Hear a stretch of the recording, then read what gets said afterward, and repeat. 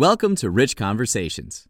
Today on the show, we welcome marine biologist Bryce Gunning. He studies marine life in the Pacific Ocean, and he was in British Columbia when we recorded this, but he does lots of work in the Sea of Cortez off the coast of Mexico. It was a fantastic time talking with Bryce to learn from someone who's so focused and determined to champion the importance of our oceans. He's hilarious, and we get into all sorts of topics, from dolphins being huge jerks, the hugest jerks in the animal kingdom, to witnessing a blue whale in the wild. It was an absolute pleasure talking with him. You can follow Bryce on Instagram at Gunning4Likes. You can follow this podcast on all the social platforms. You can subscribe on YouTube, just my name, Rich Hebron. Rich Convos on TikTok and Instagram, and at Rich Convos Pod on Twitter and Facebook. Now, let's dive into this episode.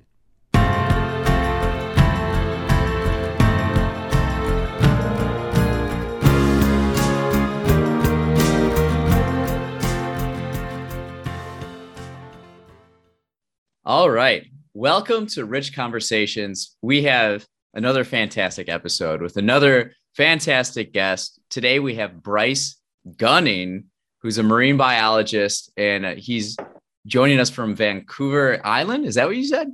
Yeah, correct. Yeah, Vancouver Island. Pacific Northwest. Welcome to the show. Thanks, Rich. Thanks for having me. Thanks for reaching out.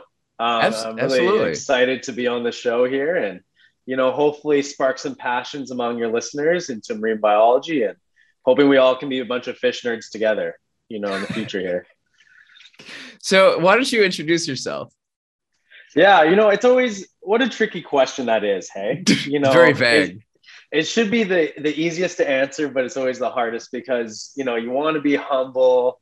You want to say all your accomplishments. But my name is Bryce Gunning. I'm a marine biologist. I'm from Vancouver Island. I'm also a beach bum, mango margarita enthusiast, a giant fish nerd, and an amateur bocce ball player. Wow. I like the buchachi on the beach coast, here. But I'm 27. I grew up on Vancouver Island with my family here. However, our roots run deep in the Edmonton cold winters. And so we ventured off to the Cayman Islands every winter to avoid it. And so that's where my marine biology really sparked, is with my mom, who used to live down there teaching diving. And so she always ventured down there for haven during the cold Edmonton winters. And that's where, I was a beach bum, really? At 4 years old. Yeah. Yeah. And so that's kind of a brief overlook at my professional life in the marine biology sector. But yeah, it's a pretty simple one. Yeah. So what exactly is marine biology? And you kind of mentioned it before, but what sparked your interest in pursuing it? Yeah. So marine biology is a huge field of science. It's everything to do with, marine, and biology being the study of life.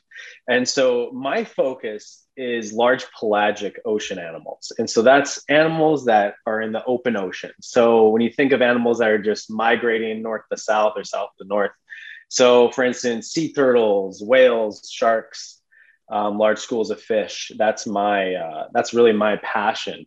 And so that's my area of marine biology. But marine biology can be anything. It could be, seaweed to larval fish. It could be studying the giant leatherbacks or the schooling hammerheads. It's really what you're interested in, which is why I love marine biology so much. Is there's so much to explore and to look at. And we know more about the moon than we know about the bottom of the ocean. Like it's crazy to me to think that we've been to space, yet we don't know what's at the bottom of our own planet. And that's what really sparked me as a kid, is saying there's so much adventure, there's so much unknown. And, in a day and age where we all have computers in our pockets, yet there's still very juvenile questions of what is down there. Yeah. And I think that's super interesting. Now, for me, I'm looking more at the conservation side of things, where let's keep all these fish around to support our human population here. But I think the exploration part of marine biology is really interesting. So marine biology is basically life having to do with water or in water, right? Yeah. Yeah. Sorry, that was a long-winded way of me saying that I'm a giant nerd when it comes to ocean-related activities. But yeah, it's just the study of life underwater, whether that be in the ocean, rivers, lakes, streams. Those are freshwater biologists, but it's relatively the same thing. Yeah. Okay. So what do you enjoy studying most in marine biology? That's such a huge question. It's like saying, what do you think about when you're about to go to sleep? Because what I really enjoy with marine biology is just the ambiguous nature of it, about how we can have great whites that travel from California all the way up to Alaska and we don't know the reasons. We can have a general Yeah. idea, but do we really know what they do? We still in 2021 don't know where whale sharks give birth. We have Google Really? Earth, we have GPS locations, we have tags on them. We still don't know the exact position where they give birth. It's 2021, man. I can get, anything done anytime. I can get Amazon to deliver a full bed in 2 days to my house. Yeah, we don't know where this whale shark's giving birth. It's like I said, it's crazy to me. And so that's what really sparks my passion is this mystery that's out there still. So how many mysteries are actively on your mind when it Oh comes? man, I'm just laying in bed for hours, just thinking about, I wonder about that. I wonder if there's a paper. And then you go down that rabbit hole, kind of like if you're on TikTok or Instagram, but with scientific papers being like, do they look at that though? Um, I know. Yeah, you are It's a so, nerd. yeah, I know, man. I got to wear it on my sleeve though, right? Well, you're wearing it on Um, your shirt. You're wearing yeah, a short sleeve collared shirt with fish on it, right? Is that what it this is the is? tropical life right here. Yeah. Yeah. I'm not Yeah. going to stand up and show you my slippers, but yeah, this is the life that I'm living currently. I was hoping there was video involved because I wore this for nothing Yeah. if there wasn't, Right, you right, know, right. It looks like you just have a sitting in my whiteboard office. with in the background with some fish drawn on Yeah. it, Don't worry marker. about that. All right. Don't forgot to erase some stuff earlier, just daydreaming. Some Uh, active mysteries though in my mind. It's one of the things that we know about baby fish, juvenile larval fish, that kind of sector is that they die, that 99% of baby fish die. That's what we know about them. When wow. you're that small, water feels like syrup. And so it's Mm, very easy to get caught by any other fish that's a little wow. bigger than you. And so it's such a mystery that, yeah, a fish like a lionfish can have 40,000 babies. But then you go to the Caribbean where they're invasive and they're all alive. You have so many lionfish. So how did these Really? babies survive this treacherous? What I like to think about is, with sea turtles are a great example. Sea turtles, they lay a bunch of eggs knowing that most of them are going to die. Yeah. Well, imagine that now on a thousandth of scale with fish, knowing that Wow. most of them are going to die. And yet, invasive species find this niche that they be prolific. And so I think that's a super interesting mystery. Like, how can they just know that there's a niche there that they can fill, that they know that So you're they're going to be saying able you're to saying survive? these are you said lionfish? Yeah, lionfish. Yeah, in the Caribbean, they're this invasive species of fish. They're a Pacific Ocean fish, But yeah, you but said they're from the Pacific Ocean, but they made their way somehow yeah, to the Caribbean. exactly. Another mystery that we have to ponder late at night at 11 o'clock. Right. I With was the just about to octopus in ask the you. So background. how do you think that happened? Yeah, How do we isn't that know what interesting happened? though? Yeah. Okay. So it gets to the other side. Yeah. So the reason the thought behind how they got over it was either aquariums were releasing lionfish that they had housed in Miami and Florida area aquariums, or it came in on boats. Just the Yeah. larval fish came in on the villages and on the boats there. And like I said, Wow. though, it's just crazy about how this fish that has predators and is part of the whole ecosystem in the Pacific is now in the Caribbean, just running the show. No predators. They can have babies every, I think, 4 days. And it's decimating the reefs down there. And so a lot of money is going towards culling or spearfishing them out of the waters. And How just, big do these fish get? they're pretty big. They You can said get pretty big, lion, so I guess they're Yeah. named after something big. Yeah. Well, yeah. So they're named lion because actually, here we go. Nothing in my hands. They kind of look like this with their pectoral fins out. Their I feel like side I've fins. seen them. Definitely. They're super popular in aquariums, which is where there's such an issue with releasing them without any causation. But yeah, so these lionfish are also venomous. And so no one wants anything to do with them. No Mm, predators, no nothing, because they're not built for it. The predators don't know what they are. It's like mm, showing you a fruit and saying, eat it. Well, how do I eat this fruit though? yeah, Do I have to cut it open? Like, oh, and apparently it's going to kill me if I eat it the wrong way. Right. And so really. for predators down in the Caribbean, that's a big issue is they don't know how to go about it. But the predators in the Pacific know exactly what to do. What's even crazier is that the predators in the Pacific, they're related to the predators down in the Caribbean. So a grouper is a great predator for a lionfish. Okay. Yet groupers in the Pacific can eat them, but groupers in the Caribbean have never seen them and don't know that they can eat them. So it's Wow. quite the conundrum. It really is. But isn't nature funny that way about how they can find a small little opening in a place Yeah. they've never been and exploit it? Life finds a It's way. life always finds a way. Isn't that interesting though? Anyways, that's one of the many mysteries, Yeah. how invasive animals displace other species. Wow. How many fish species are there? 39,000. 39,000. Top of my head. No idea if that's accurate, but I'm gonna say it is because I said it so confidently.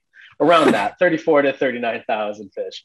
I would love your viewers to fact check me so it's more interactive, Okay. of a We don't have live podcast. fact checkers. We're No, not that's we're not good. at that point yet. I'm excited. I'm glad I can be on it. What is this? 100 and what number podcast for you is this? This will be in like the probably like 180s, Yeah, I'm 190s. so disappointed I'm not 69, dude. No reason, but We're beyond family that right show. now. Yeah, family show. Sorry. Okay, so where has marine biology taken you around the world? So that's a really interesting question. I knew from 4 years old what I wanted to be. And it's really tough because growing up, you have all your friends being like, my dad's a plumber, or I want to work on cars, or I really want to study dinosaurs or software. Mhm. But they change their minds as they grow, as people do. They change that would be interesting. No, I want to make a video game instead. Oh, no, actually, I like to go into beverages and bartending. Yeah. For me, I knew exactly what it was from 4 years old to right Wow. this second. I've always known what I've wanted to do. And so it's never been a question. Like, it's just how to do it, how to get there. And so, like I mentioned prior, my mom was a scuba dive instructor when I was growing up. And so I would see all these photos of her on dive magazines and, holding moray eels and with sharks in the background. And, as a kid, that's your parents are your first idols. And so that just made it even easier for me to visualize myself in that position, Mhm. but more of an academic point of view. Okay. And so growing up, I would visit the Cayman Islands every winter, like I said, growing up in Edmonton until I was 6 years old. And eventually it just became like, okay, where's our next adventure going to be? How can we incorporate scuba diving in it? For Mhm. my eighth birthday, I woke up really early because my mom took me to our public pool here and put me in a scuba, BCD, put a scuba tank on my back because that's as young as you can be. And so for my eighth birthday, 7:30 a.m., I was underwater. Wow. So it's been lifelong. Like you cannot find a harder worker with marine biology in the world. You got the right one by DMing me. Good. But it's so that was 8 years old, and then we took trips down to Hawaii, like to the islands there. I did a bunch of diving as a 12 and 14-year old. I learned the safety aspects of diving, how things can go wrong, how serious of a sport it is. It's not just like playing soccer and twisting an ankle. This is life or death sometimes. Yeah. And then you add animals, right? That's just Mhm. you by yourself. And then you add animals and animal behavior and animal interactions and ecosystems. However, I'm sure you can relate to in high school, you want a car, especially as a dude. You want a car, you want to impress the ladies or whoever you're interested in. And for me, I was like, man, we got the green Seafoam station wagon. I'm hoping for my 16th birthday, I get the keys finally. Yeah. I was opening up my 16th birthday present, opened it up, and there's just a dinky globe in it. just a globe, like a globe that you spin kind of thing, Yeah. right? I'm like, Mom, what the, I'm not a spoiled kid, but I'm like, where the keys at? Let me Yeah. go to Where McDonald's, get the me a keys at? shake, you know? And she said something that will forever stick with me and something that I will for sure do with my kids. And she said, pick anywhere you want and we'll go. And that Wow. was her gift to me, was a trip anywhere in the world that I wanted to go. And so I, as a 16-year-old, I was thinking I'm going to be like an adult and pick somewhere that I won't be able to afford later when I'm like 20, like Uh-huh. someplace that I can invest in. And so I picked Egypt. And Oh, wow. so, yeah. And so my mom, who obviously is a woman, went to the Middle East with me where, she respected the culture, covered up and everything. We went for a month and a half and we backpacked around Cairo, all the way down the Nile. We took a felucca, which is a sailboat, traditional sailboat down there. Yeah. Went all the way down. I'm not sure if you're familiar with the area, but as a 16-year-old, the culture shock of being Okay, just from that's extreme culture shock. Yeah. and no one looking my mom in the eye, no one talking to her, and always asking me about our situation. Like we were at a hotel once, and they wouldn't even talk to her and said, what kind of accommodation would you like? And because they don't recognize at that time, especially, right? And this is before the Arab Spring, and so they're, of course, they don't. The culture is just so different than the Canadian Tim Hortons culture. Yeah. That's how Yeah. I coin it. And so seeing people not respect someone that has been your authority figure for your whole life is just whoa. And everyone has guns, and you're around temples, and it was a trip of a lifetime. But one of the aspects of that trip that I really wanted to include was the Red Sea. I wanted to dive in the Red Sea, and so Okay. we went to Dahab, which is part of Egypt, right out of Sharm el Sheikh, and we dove. As a 16-year-old, I was diving in the Red Sea, and Wow. it's just you come back home to your grade 10 class, and how do you explain that to your friends? Yeah. Right? It's really tough because all of them are going to Palm Springs, Yeah. Chicago to see family, or Yeah. Ontario, and here you are being like, yeah, well, we got escorted by a cop, to make sure Yeah. we went to the temple and then get shot. Wow. And so yeah, it's marine biology has taken me and inspired me to travel all over the world. My 18th birthday, we went to the Maldives, because we really Okay. wanted to dive the Indian Ocean. And Mm. so all over the place we've dove, and my mom has been such a inspiration for all that, and we've never had like the Mhm. newest car or a boat in the Yeah. garage. It's always been traveling, always all of our money towards traveling.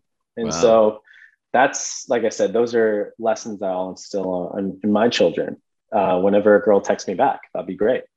So that's where we're at with all that. But yeah, marine biology has been the inspiration for all my travels, always. Wow. So what do you find? Because you've been to these different, you've been in water all over the world. What do you notice similar and different about the ecosystems where you go? It's something that I've just recently been realizing as an adult from 20 years old and up. Like I said, I'm ancient. I'm 27 now. Okay, my knees are Mhm. hurting. It's cold outside, and I get aches in my back. And I've noticed that life is such a pattern everywhere you go. It's so simplistic. Just as I'm sure a civil engineer would look at a bridge and say, I can clearly see the schematics in my brain on how this would work, where its low points are, what the angles are, the physics of it. I can look at an ecosystem and be like, hey, that's the lower end of the tropics, and really break down what an ecosystem is in that area, just because, I've studied it my whole life now. And so when I go to different places, I just look for those patterns again. Well, what's on Mm. the lowest trophic, level? Oh, it's this plankton. Oh, this is the predator around here. Just as if you were to go hiking, you would Yeah. know the biggest thing that could eat me out here is a black bear. Like you do it unconsciously. Everyone does Yeah. when they enter a new situation. You look at a desert, you don't think there's anything there, but there's vegetation everywhere. Hmm. What are the mammals? It's so interesting to me seeing how animals and plants adapt to our climate wherever you go, Yeah. and how we're throwing curveballs about climate change out there, and they're still adapting. Right now, interesting enough, small tangent, but Garbage Island, obviously off the Pacific, the floating garbage Texas size island. Yeah, There, I'm aware of it. yeah, I've never been, but I hear it's beautiful in the summers. A paper just came out about how animals are adapting to the plastics out there and about Really? how removing some of the island might be detrimental to these species now. Really? Isn't that crazy that they have adapted so to such a degree that some of their survival is dependent now on this anthropogenic situation we put them in? So how do humans deal with that? You know what? Another mystery. 12 a.m. now we're at, Rich. See, these are the things that just go through my mind as I'm laying there by myself, alone, in my twin size bed. Text me back, please. So it's really an interesting thought because, and it's not that far off of what you and I experience every day with squirrels and raccoons. I'm not sure about Chicago because I'm sure it's cold. Where I am, it's the tropics of Canada is what they coined it as. So we have no snow. It was like 10 degrees today, kind of thing. But what I'm getting at is raccoons and squirrels and deer to a degree are dependent now on urban environments to survive. Yeah. Why is it any different for fish? Yeah. And so these are the questions that scientists are asking themselves now. How do we deal with it? We've made such a mess of the ocean with these plastics, and those are the plastics we can see, Yeah. right? There's invisible ones, as I'm sure you know. Microplastics are huge right now with shipping and all that kind of stuff, and those are accumulated in the flesh of these animals. Yeah. And going right back down into our stomachs. And so how are they adapting? How are they just not dying? These are all the questions we have to ask ourselves and adapt to. How can you relate concepts you learn in nature and marine biology to your own life? Ooh, that's a really interesting question. That's a good one. Marine biology is super simplistic in the fact that fish are pretty. They're very colorful. People like colorful. Like just as people look at birds, very colorful. Oh, there's an eagle kind of thing, right? And for marine biology to relate that to my life is just you got to slow down to see the pretty things. If you keep looking so big and what's the next job? What's really glamorized on social media even. You Yeah. gotta look micro. You gotta look really small down, and you'll see some amazing things. You really will if you just stop and look.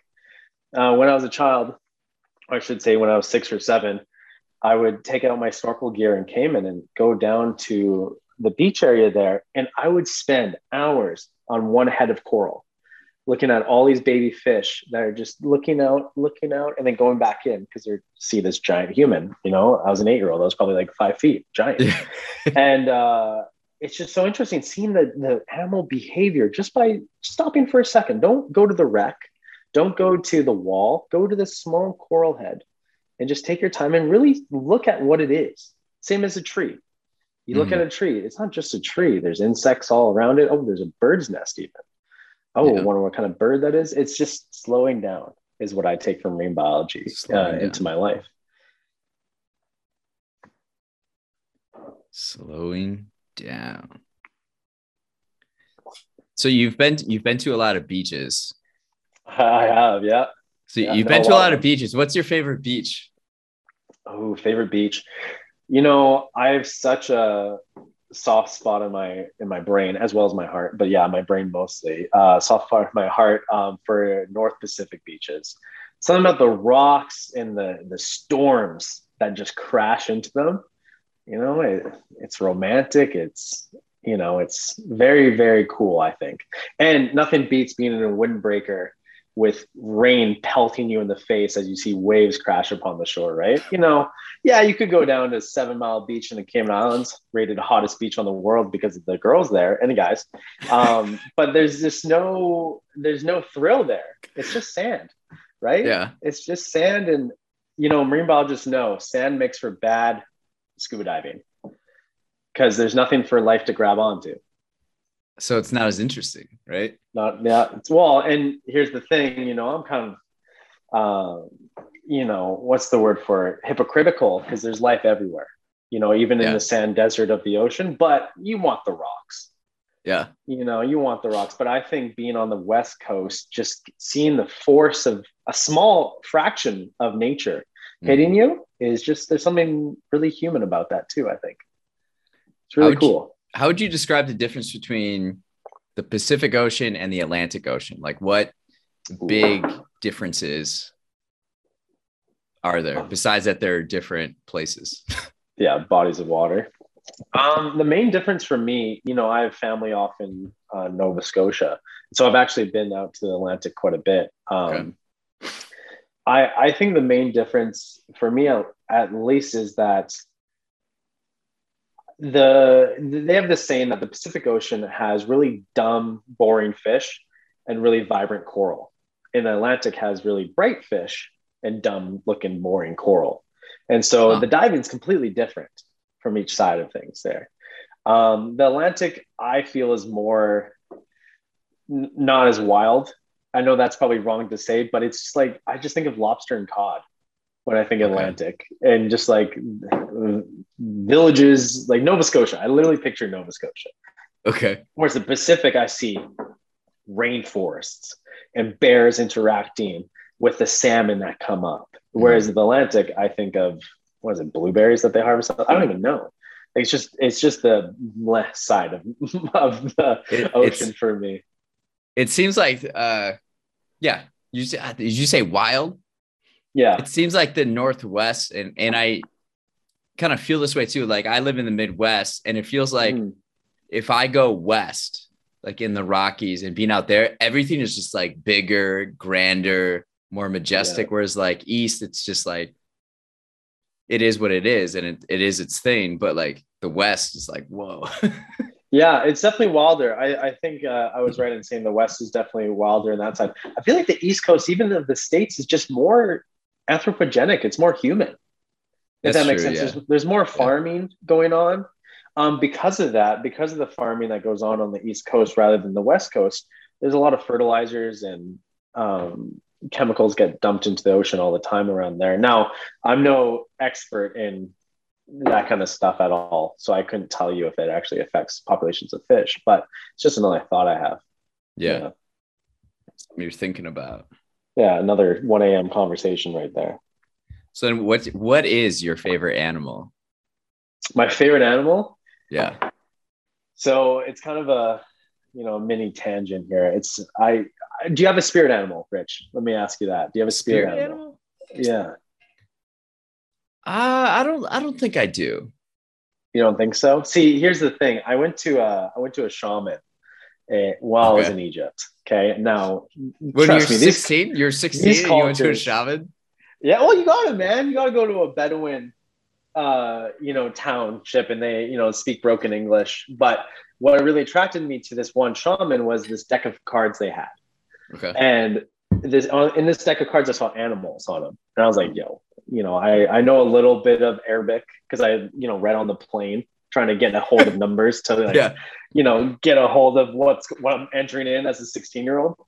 And so this person spoke a little bit of English too. And I know you asked me what my favorite animal is, but what basically the question is what do you see yourself as? What do other people see yourself as, and what you truly are?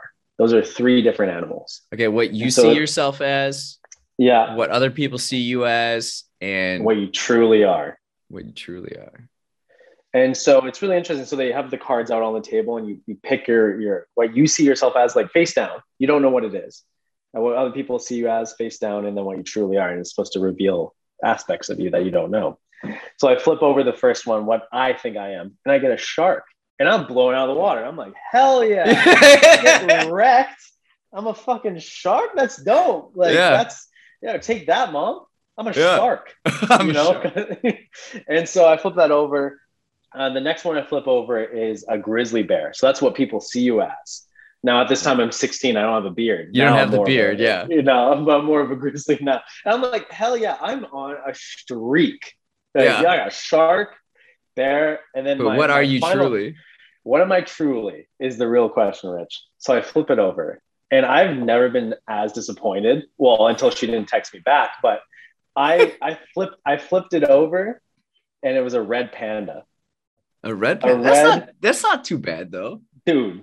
I got a shark, a bear, and then a red panda. Ladies This love red thing pandas. that comes up on its like feet, right? Yeah. So little red panda, I know you probably know, but for everyone that doesn't know what a red panda is, it looks like a raccoon that's been fried as a marshmallow and is dumber. It's not even a trash panda. It's just this animal that falls out of trees. Anyways, then the shaman gives you this book and it's translated in English, Japanese, all these things. And it goes to the page that you're a red panda. And you're like, sorry for your luck, man. You're a red panda. Read this paragraph. And it was so spot on that it was crazy. I was reading it being like, no, fuck no. And like, no way. And then I was like, what? It's like even says your strengths, says your weaknesses, says your tendencies, how you with, the ladies in the club. It says, how you treat your mom, like all these different. Yeah. And I was like, yeah, to a T, man, to a T. And so anyways, when people ask me what my favorite animal is, I say dog because red pandas are so blah.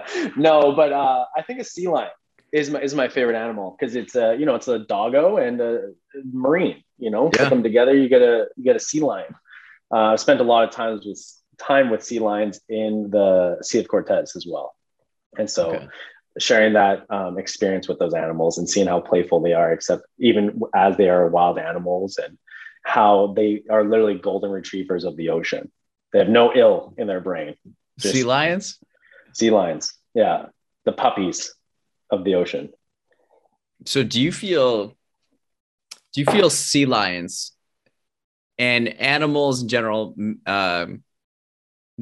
sea lions are mammals, right? Yeah. Yep. Marine mammals. Yeah. So do you think each one has different personalities? 100%. Yeah. 100%. And I don't know if that's just because I'm so interested in animal behavior and how they interact. You can predict what an animal's going to do to a degree. But just as you and I would interact with a deserted island, you can only predict so far. Yeah, we're probably going to look for shelter. Yeah, we're going to probably look for water. But what day are you going to break? How far can you go before you get pushed too far? And with animals, it's a lot of the same thing. Obviously not to that scale, but this other animal's interacting with me. How far until I bite them? How far can I go? And that personality changes between whatever it is, whether that be a sea lion or, a damselfish that is 2 inches big. These animals all have their own reality, whether that be simplistic or not. It's still a reality that they're living. What about sea turtles? Do they have personalities? Oh yeah. You want to talk about personalities about sea turtles? Listen, like I said, it's a family show. I'll refrain from swearing. Okay. I know my mom's probably going to watch this and be your viewer, but sea turtles especially have personalities. They are such assholes. They are all just big old assholes. When I was working down in the Cayman Islands, I was a sea turtle researcher. And one of our jobs is when a female comes up to lay, they go into this kind of coma state when they lay eggs. And that's when researchers come in, they take a genetic sample from one of their flippers and they tag them with a metal tag that, has their barcode, and we can tell when they come back, kind of thing. Right. And if they come back and they have a metal tag, we can scan it. Oh, this is Trudy from 06. Like, good seeing you, lady. So anyways, they're all assholes. Every single one. I've not met a nice sea turtle. And what happens is you have to, I'm 5'9", man. I'm like 200 pounds. Yeah, I'm small in height, but I'm pretty jacked. I feel like I can hold a sea turtle. And one of my superiors says, hey, Bryce, get on the back of the sea turtle and hold it there while we clip it, just in case it wakes up. I'm like, yeah, no problem. This thing's a small animal. I got this. Yeah. I get on this sea turtle, Rich. I get on it. And like I said, I'm backing up. I'm sorry if you see my loafers. I'm sorry. I'm backing up though. I grab the carapace of the sea turtle. I grab the shell of it. And this thing just wakes up and takes a huge chunk out of my thigh. Just immediately. Doesn't look what it is. Takes a chunk. And I'm swearing, like I said, your kid's show. I'm swearing. And then it takes the new metal tag on its flipper and slices me down the leg with it. And it knows. It knows, man. It knows that something's on it, and it just wants to mess it up. Like I said, I'm holding it, just as I would a woman, and it just cuts down my leg. And I'm like, you bitch. How dare you, man? I'm trying to save you, endangered animal. So, anyways, those turtles are, I think what happens is that those animals know that it's a really sensitive time when they come up to shore. They need to lay eggs, get out of there. Yeah, they got business to take care of. Yeah. Yeah. And as soon as something impedes it, whether it be a bush, whether it be, a 5'9", 200-pound, handsome looking guy, it doesn't matter to them. It really doesn't. They'll take you out. And so, of course they have personalities, more of an agenda, but, a controversial opinion, and I'm really excited to hear your opinion on it as well. Okay. The worst animal in the world, I'll declare it now. Clip this, future Bryce, is a dolphin. Dolphins I know, man. Dolphins are the biggest assholes in the animal kingdom. The only second to maybe an orca, because they're big ass dolphins. Still Okay. dolphin, but they're just too smart, man. They're too smart. They just know the game. They know how to play it. They know how to play it too, and they're cute. Yeah, they're cute sounding. They look cute. Everyone's watched Flipper. Saves them from a hammerhead. Absolute assholes, dude. Absolute assholes. Meanwhile, the sharks are getting the bad rap for everything.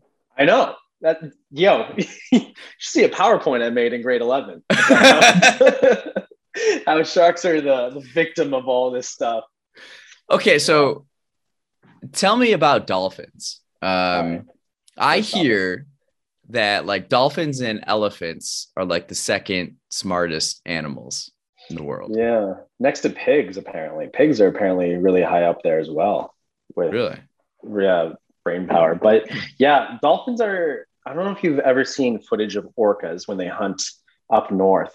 And there's a seal on a little iceberg or ice platform, they call it. And one orca goes in front of it with its mouth open. And then 4 others just make a small tidal wave to push it off and goes into the orca's mouth. That's crazy. That's insane. Let's talk about that for a second. These animals are making coordinated attacks so one of them eats. Like, they're not sharing it. That one seal is for that one orca. And they are like, oh, well, it's Jeff's time to eat. Okay. What other animal? Have you ever seen a dog like nudge kibble to another dog? No, they eat it. Yeah. They eat it right then and there. And so these animals are hyper intelligent, like super duper smarter than me kind of intelligent, knowing that if they go up too close to this iceberg, they're going to scare it. And so they back off just enough to be outside their little visual reach. Like, these are insanely intelligent animals, orcas, dolphins. And because they're so smart, they're assholes. I'm sure you grew up with a kid that was too smart for his own good and asking the teacher all these questions. And you're like, dude, I'm just trying to make it to lunch. I'm literally just trying to make it to lunch. You're lucky I showed up today. I just got the keys. It was my 16th birthday. Bryce is in Egypt right now, and I need to get to lunch right now. And so I feel like I was that student. Oh, were you? Okay, well, probably. No one else is asking questions in class. I just keep asking questions then. Yeah. What are we going to use quadratic formula? You're that guy. Yeah. Yeah. That's fine, man. There's nothing wrong with those people. I'm just saying that they're assholes. Yeah. So orcas and dolphins, they're too smart. They'll terrorize pufferfish. Dolphins will, sorry. Because the toxins they get from terrorizing this pufferfish make them high. And I know you're thinking, Bryce, I was with you with the orcas, with the sea lions, but this is too much. Rich, after we're done this podcast, after you're like, wow, that was a lot, I'm going to have to bleep them all the time. I want you to look up dolphins and pufferfish, and you tell me if they're not assholes. Dolphins and pufferfish. Yeah, make sure you write that down. That's your 11 o'clock tonight. I'll tell you that right now. So I know. Where do we go from how here? How much do we not know about dolphins? About dolphins specifically? Like, yeah, or orcas. Like, yeah. Obviously, because we're different species, like we can't get inside the heads or like communicate with them. how much do we not know what's going inside their brains? Like, are they actually communicating, having fun, just like,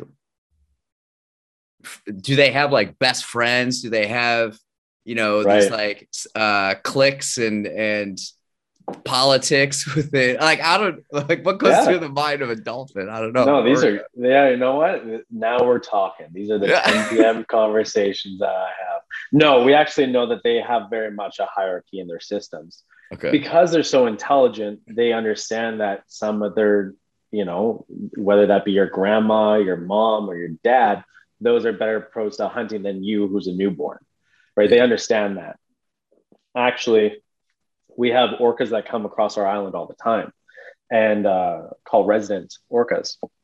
And the grandmother teaches the kids how to hunt. Super Uh, random, super cool though, because we understand how to identify these orcas by their dorsal fin. So the little fin up here. You look at my diagram here. we got this There's very intricate obviously, diagram. yeah, obviously, like I said, don't look back here. But the dorsal fin is the top fin. Those are fish. We're talking about marine mammals, but the same thing. And so we take a photo from the boat. We can tell by the saddle or the spot on the back of an orca who they are, right? Oh, that's Jeff the orca. We know he's been around for 30 years because he has this tall of a dorsal fin, or it's curved this way, so we know it's a female. Or it's super erect, it's a male kind of thing. And so we can understand the hierarchy. And then when we go out there and we see them feeding, oh, why is Jeff just chilling back at Rock Cove and his mom is out there hunting? Like we understand these things.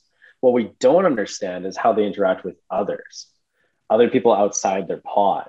Okay.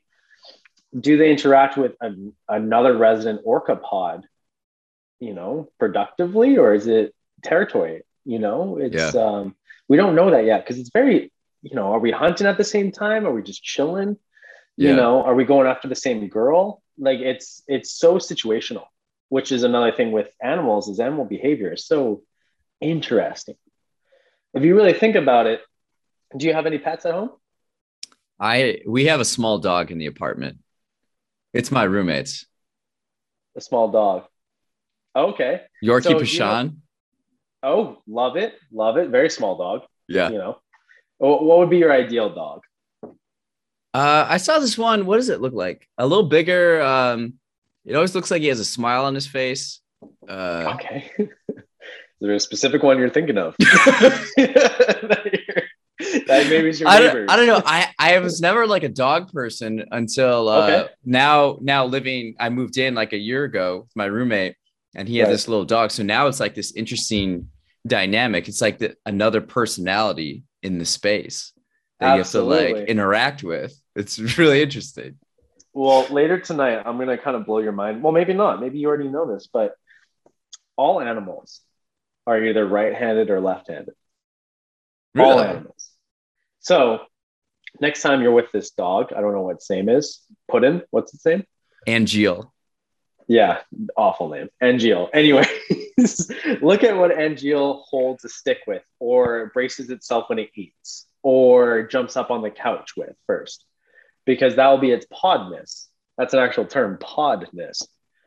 And if you look at other animals, you'll start noticing that other animals tend to lean to a side. And you're like, well, Bryce, what about a bird? Podness is a bird. Well, let me tell you, Rich.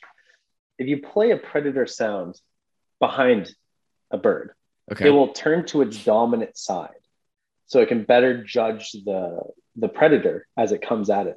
So, for instance, the seagull, and you play an eagle sound behind it, it's Yeah. going to face your dominant way, just as if you're about to Really? run from a bear. If you're left-handed, you're going this way. If you're right-handed, you're going this way. Because you have a better chance of surviving that encounter going to your dominant side. And so scientists are finding out that fish have a preference on what side they like to swim on. And same with orcas, dolphins, you name it. Orangutans apparently are almost all left-handed dominantly. Really? But yeah, but dogs follow a very similar trend to humans, which is really eerie when you think about it. It would make That sense though, because they've probably been around humans so long, they've probably picked up tendencies, right? this is a great question. Huh. Well, how far, like, So yeah, go ahead, continue. yeah, so whether do we know what dolphins and orcas are capable of? What questions are we asking? Yeah. Is the real overarching question is what are we curious about that's going to either benefit their species or benefit us, right? How does an orca know that if it bites on the left side of a great white that it's going to get the liver, and that's the most Yeah. calorically dense part of a shark, right? Like how do they know that? Is it because they've been around for thousands, millions of years? Right, but and that's that could be very much it. But how can you just use that as an answer? Like, what makes it that way? Like, is it just because eventually they're like, if you bite this shark on this side, it's going to be way better than if you bite it on this side? Like, is that just inherent in their brain, or do they recognize that this is a great white? Oh, this is a dolphin. Like, can they comprehend that these two animals are different just by looking at them? Just as a dog looks at a human, Yeah. from a window, does it know that that human is its owner, or is that just a random human? Like, there's consciousness going in and out of its brain of understanding that, hey, Rich has glasses and this guy has a beard. This guy Yeah. is not Rich, right? Yeah. And so for orcas and dolphins, how much can they really understand underwater of all places, right? Are they using echolocation to bounce off sound waves and be like, that's not the shape of a tuna. Yeah. That's the shape of a boat, right? Super interesting question, though. We don't know the answers to it, right? We can make guesses, but back in the 1400s, we thought blood was fire, right? Yeah. Like, how long do we go with something being like, wait a second, it's totally wrong. Like, it's actually this all along. So what does Which your makes it your daily process look like? Like, are you sitting on are you in a yeah. are you swimming in the water and you Yeah. just sit on a coral and you just like with Write down observations. waterproof paper writing down all your Yeah. observations? That's mentally where I am all the time. It's just looking out and being like, what's going on here? A lot of times, I don't really, those mysteries always, they're recreationally, or they're hobbies of mine to think about and to pursue. But my real love and passion is to save the ocean. Mm-hmm. Is to absolutely do all I can to be an advocate, to be a conservationist for the ocean. And so if I can tell a story, for instance, I use this metaphor all the time, not even a metaphor, this story being, have you ever seen a rhino? You Yeah, personally? at the zoo. Okay, perfect. Right, okay, at a zoo, that's perfect. Have you ever seen a blue whale?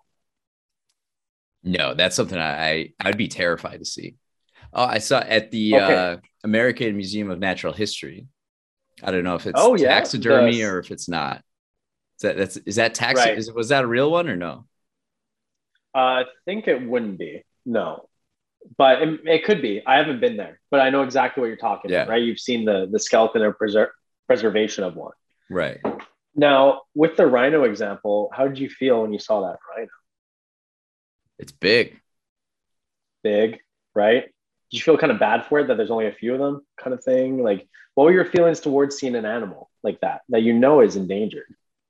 I used to watch this show called Kratz Creatures all the time, and seeing the rhinos and then like the stories of the poachers and things like that, I Right. always felt bad. And then yeah, like in the zoo, you're like, it's such a huge animal, and there's like so few left now.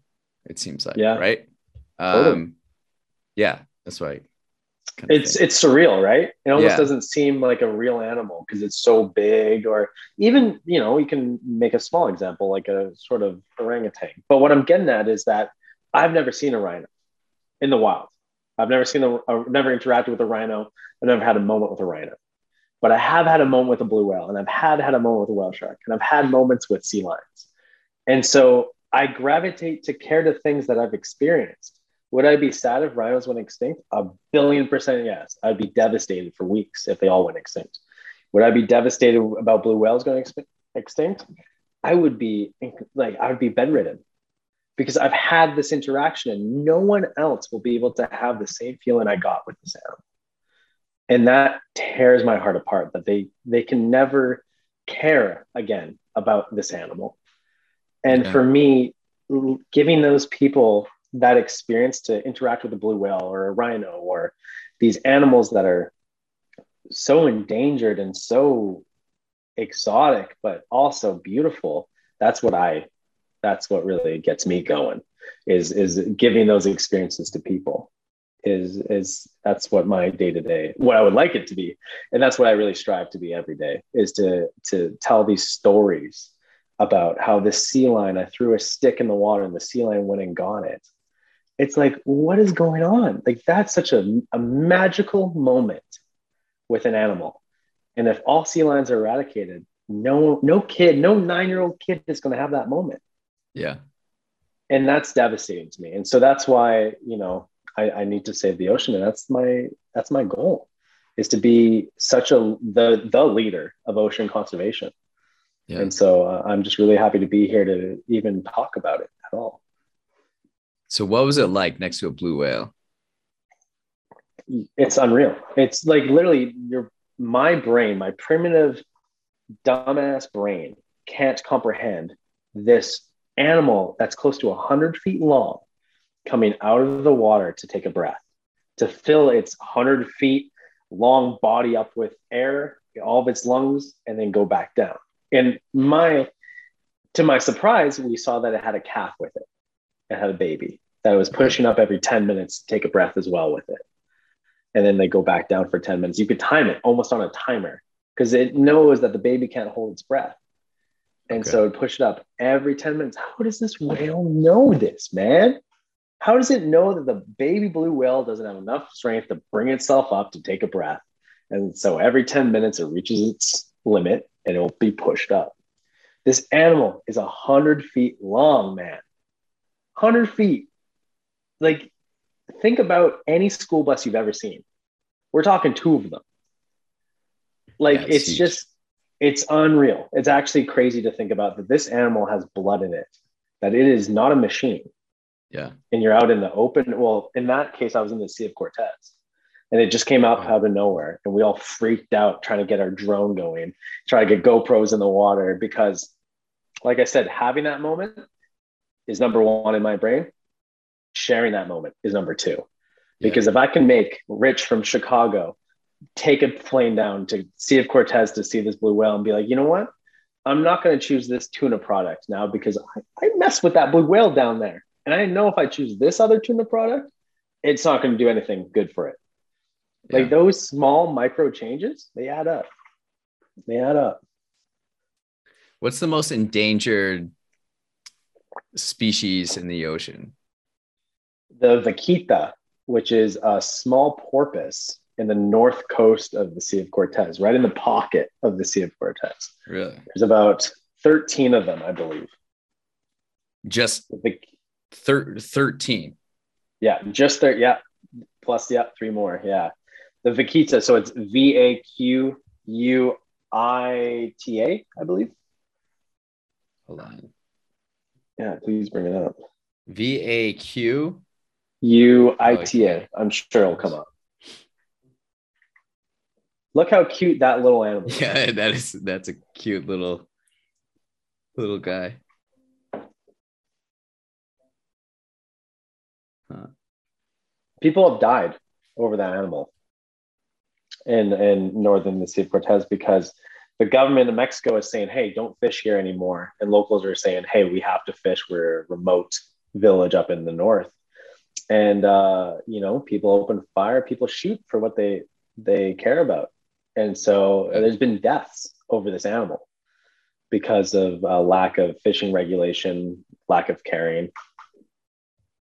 So then what role do you have in trying to make sure it doesn't go extinct?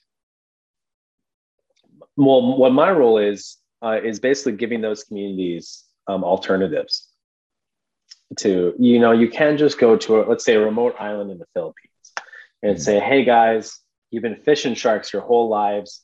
You guys got to stop it. I can show you all these graphs.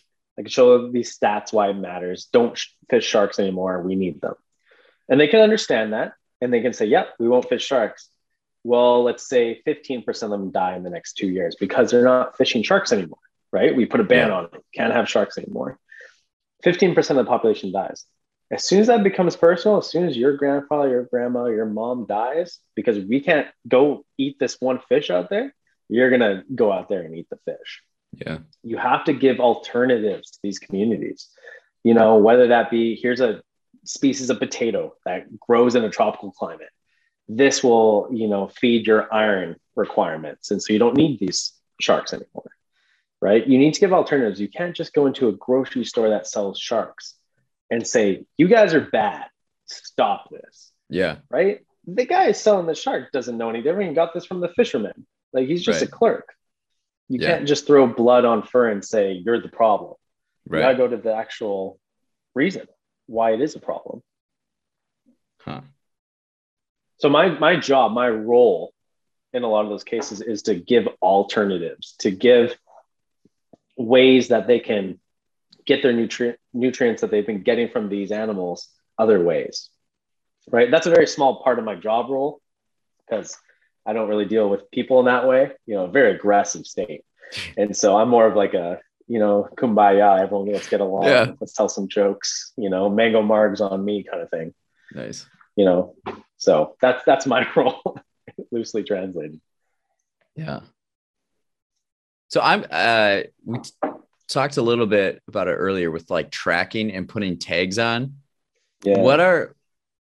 What are tags like? Like, do you have to, once you put a tag on, do we now have like geolocators and like other technology on it that we can track it, or to like get information on that sea turtle again? Do we have to physically catch it and then see, oh yeah, this is Linda right here? Or, is the technology we can just like, it's tough because a lot of these places that do ocean conservation aren't well funded. We're talking about random coast of Costa Rica, looking at leatherback turtles, right? So it depends on your funding of the research community or that institution. So you see the big ones out of New York. They have the big geotaggers on the great whites. That'll tell you everything. It'll tell you what it had for lunch that day. Wow. Kind of thing. But you go down to the Cayman Islands where the budget is a shoestring and you're working pretty much for free just for the experience of getting bit by an asshole. Is just big blunt metal tags in a flipper, and it has a number on it, and you write the number down saying the characteristics of the turtle. Maybe it has a shark bite out of it. That's karma, turtle, don't bite me, and maybe a shark won't. But you write it down, and then you can reference it 2 years when it comes back up. And so that's the really primitive version of it. But technologies that are coming out, it's like Fish ID is huge right now. So what you have is a GoPro mounted on this large bar, and on the bar is 2 laser pointers that are 1 foot apart. And so the GoPro is in the middle recording, and the laser is going right out, this big beam laser. That shows a foot. And so you can measure fish as you swim and scuba dive by taking video of it and seeing where the lasers range on it. And then later you can, in post-production, look at it on the computer and be like, well, this is this far away from this laser. That's about a foot. And you can go through hundreds of them in one dive. And that's how fish surveying works with photo ID. And so once you get that laser in the video, you can put it in this database and it'll look at certain scale colorations and it'll be like a fingerprint. And so you can put that video back in and it'll be like, that's Carl from 08. How do you not recognize Carl, right? And so technology is getting crazy good with photo ID and measurements and geotagging and that kind of stuff. But for most marine conservation efforts, it's pretty primal. It's pretty, take a photo of it, put in the database, maybe we'll see it again kind of thing. But that's where the funding needs to be. There's, I don't want to say the wrong number, but there's under 5,000 blue whales, let's say, right? Why are we not tagging these suckers? Why are we not making sure that we keep tabs on them, right? I'm sure some institutions are, but why are we not putting all of our money towards these big species that make our planet what it is? There's so much talk about, this is a great example, pandas, dumb old pandas, not red pandas. Those are special in my heart. Don't diss them, all right? I can diss them. But pandas, like big old pandas, I remember I was in third year biology class, a fish studies class, ichthyology, and my prof put this big tuna up. You know how people hold tunas and they're like on Yeah, a yeah, yeah. hook and they stand there like good to Yeah. go, or they pull the shot. Anyways, they hold it. And he's like, how do we feel about this? And you're like, oh, it sucks. Like tuna are great, but they're delicious, whatever, right? Then he put up a photo of a panda being strung up by a hook with all these pokers Yeah. around it. And there was bloody outcry. Like, why would you show us that photo? That's awful. Look at all that blood. Like, how dare you? Like, Prof heard it all and took it. He's like, that tuna is 3 times as endangered as that panda you just saw. Mm. But you have outcry for the panda. But the tuna is going to be extinct before the panda is. And when animals get to a certain point, we know they're going to go extinct. There's no coming back. Like the vaquita, it's done. Unless there's a pod somewhere we don't know about, it's over for them. It just physically, you can't make them mate enough in their lifetimes to repopulate. It just won't happen. So with that tuna and panda example, we like to care about things that have fur, that are mammals, that we can put personalities on. Yeah. The panda is so cute and cuddly, and it's hung up by a hook, right? There's outcry about it. Whereas the tuna, which indirectly is more endangered, there's little outcry at all for it. Yeah. And so it's interesting what humans value in that certain way, right? Yeah. About what we perceive as cruelty. Huh. Yeah. Wow. Sorry, a little tangent there, but that's these are the interesting points of the field. Yeah, and it's great perspective. How often do organizations work together to like try to solve these problems? It depends, once again, who has the sexier budget. Who just got granted $45,000 to go tag great whites in South Africa compared to $12,000 looking at sea slugs like nudibranchs. Yeah. Right. Well, great whites are the sexy animal. Everyone wants to work with big pelagic animals. Yours truly does. Whereas sea slugs are like, it's not really that cool, right? However, sea slugs are instrumental in the whole ecosystem, as all animals are, but the funding goes towards those keystone species that are very, Blue Planet, Sir David Attenborough's talking all about, kind of thing. So it's interesting, which isn't wrong. Yeah. So it's interesting how, like, as humans, our just view of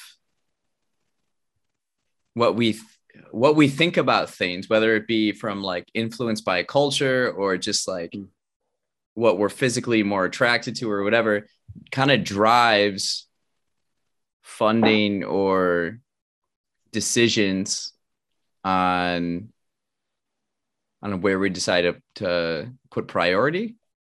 Yeah, it's a good way to look at that. It's one of the biggest issues that science deals with, and what's even harder is that the animals we don't know about. Deep sea animals are really developing subject and field right now in science. These deep sea vents and like bloodworms and crabs that live at 10 kilometers down.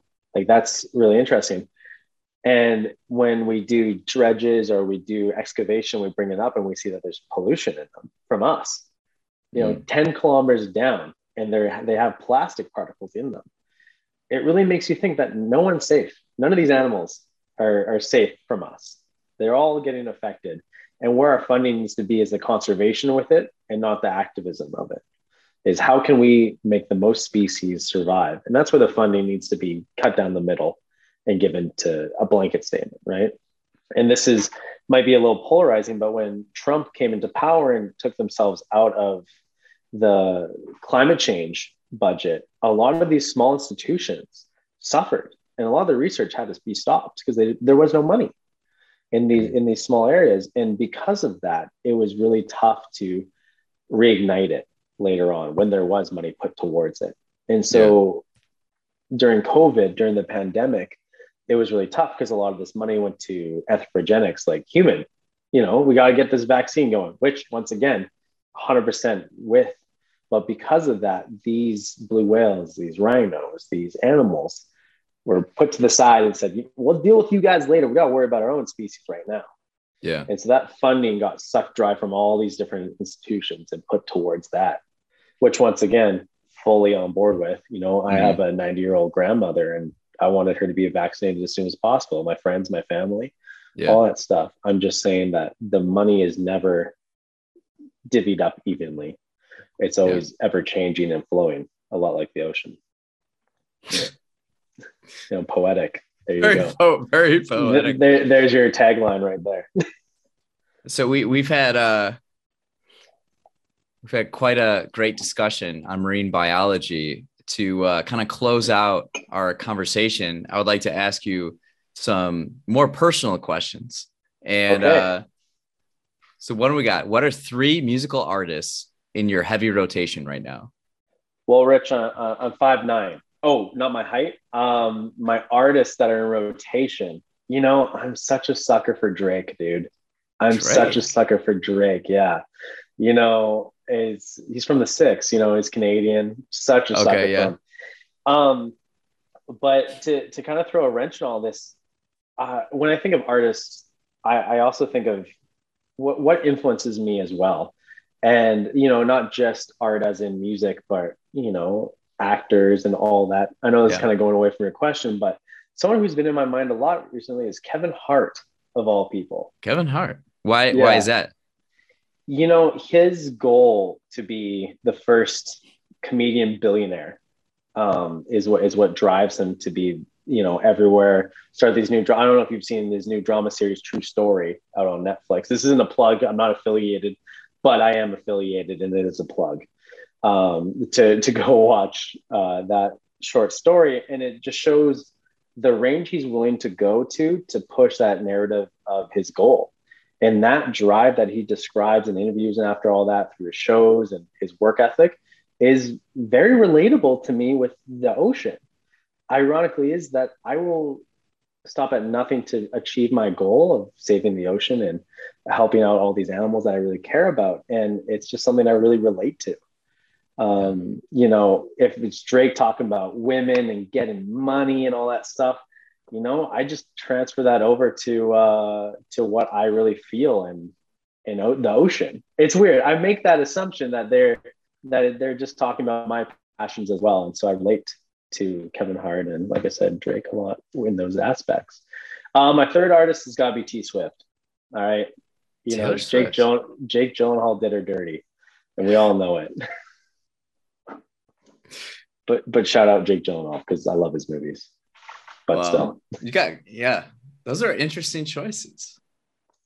Yeah, that's just I know that's kind of off it's just what they stand for is more. T Swift is more of there's no wrong answer. I don't care what you answer. I'm curious about why you answer why you do. I don't feel judgment right now. Okay, Rich. I feel a lot of judgment, but I don't feel it from you. But yeah, no, T Swift is the reason why is just because of I love how she came out with all of her old album and put her own spin on it now and rebranded it. Marketing genius, absolute marketing genius. I'm waiting for her to sell scarves now with a whole storyline of Jake Gyllenhaal stealing her scarf. It's a small aside, man. I talk about fish all day. It's just my brain's fried. It's hilarious. One of my coworkers is big into Taylor Swift. And so I hear about Jake Gyllenhaal and the scarf, and I have no idea what's going on, but hey, I don't think any of us do, but it's but it's still, like I said, that storyline and back to the Kevin Hart, mostly the Kevin Hart stuff is seeing people that really are just on such a trajectory of achieving their dream is what speaks to me. It really does. And I try to relate that every day, thinking you gotta be the hardest worker in the room, especially if you really care about your dream. Yeah, absolutely. So then what's something you're excited about for the next 2 years? In 2 years. Oh man, hopefully she texts me back by then. But yeah, 2 years. I'm really, it's so cliche to say, and I love cliches. I love cliches, dude. But I'm really excited to see where technology is. I'm every time the Apple Watch comes out, I'm like, yo, I want to know what my blood oxygen content is. Hell yeah, put that on my wrist. I want to see the new Mac, but also I love hearing or reading papers that use technology in a really unique way, like ROVs or drones, Yeah. to watch migratory birds, right? Or disguising a submersible ROV as a pufferfish to see how dolphins interact with it. Spoiler alert, they're assholes. Seeing technology like that expand every year, it seems like it's exponential. It's like Um, compounding. Yeah. it's crazy. And I'm no brainiac. I'm no smarty at the party, but seeing stuff from my perspective and how it's just on this huge arc of just going up Teslas, like Elon, my boy, stop tweeting. But yeah, my stocks are hurting because of you, but I love what you're doing with everything. And so these aspects of technology are what really get me excited for the next 2 years. Or, we're talking about Mars. I'm like, Yeah. yo, we should look at our own ocean first, and then we'll go to Mars, right? But another thing I'm really excited about is movies, cinematics, Movies. Okay. Storytelling. is storytelling has just changed so much in even the last year because of COVID. Yeah. We're usually, I'd fly down to Chicago, go to Chipotle, get some food down there, go to In-N-Out, maybe Five Guys. We don't have all those stuff here. So that's why I'm saying these things and meet you in person. But because of COVID, this is just the norm now, Yeah. right? And I'm sure the budget isn't there for a Vancouver trip to Chicago, but still, I'm just saying, like, it's. I see the cinder blocks in the background. I know it's aesthetic, but I understand. Uh, it's just weird how storytelling is now so focused on distance. Yeah. We all can't be in the same spot, right now, and telling each other stories is harder than ever. Yet here you are making 200 episodes of podcasts, Yeah. and I'm loving it. I'm Yeah. loving the drive you still have. You still make your way through it all. You still achieve that goal. Nature finds a way. Nature Life finds a finds a way. way. Yeah. Well, I think that's a beautiful way to go out on. Thanks for joining us, Bryce. This has been a fantastic conversation. I enjoyed it so much. Yeah, man. Thanks so much for having me. Like I said, the DM, as soon as I saw it, I'm like, yeah, it's happening. I got to get my jokes ready. I got to make sure she doesn't text me back. So I can say it. I ironed the fish shirt out just for you tonight. Thank you. I showed up. So thank you so much for having me. Absolutely. Thanks for listening to Rich Conversations. Again, you can follow Bryce on Instagram at gunning4likes. Make a splash today and admire the pretty things, as Bryce would say. Enjoy nature and how it gives us so much.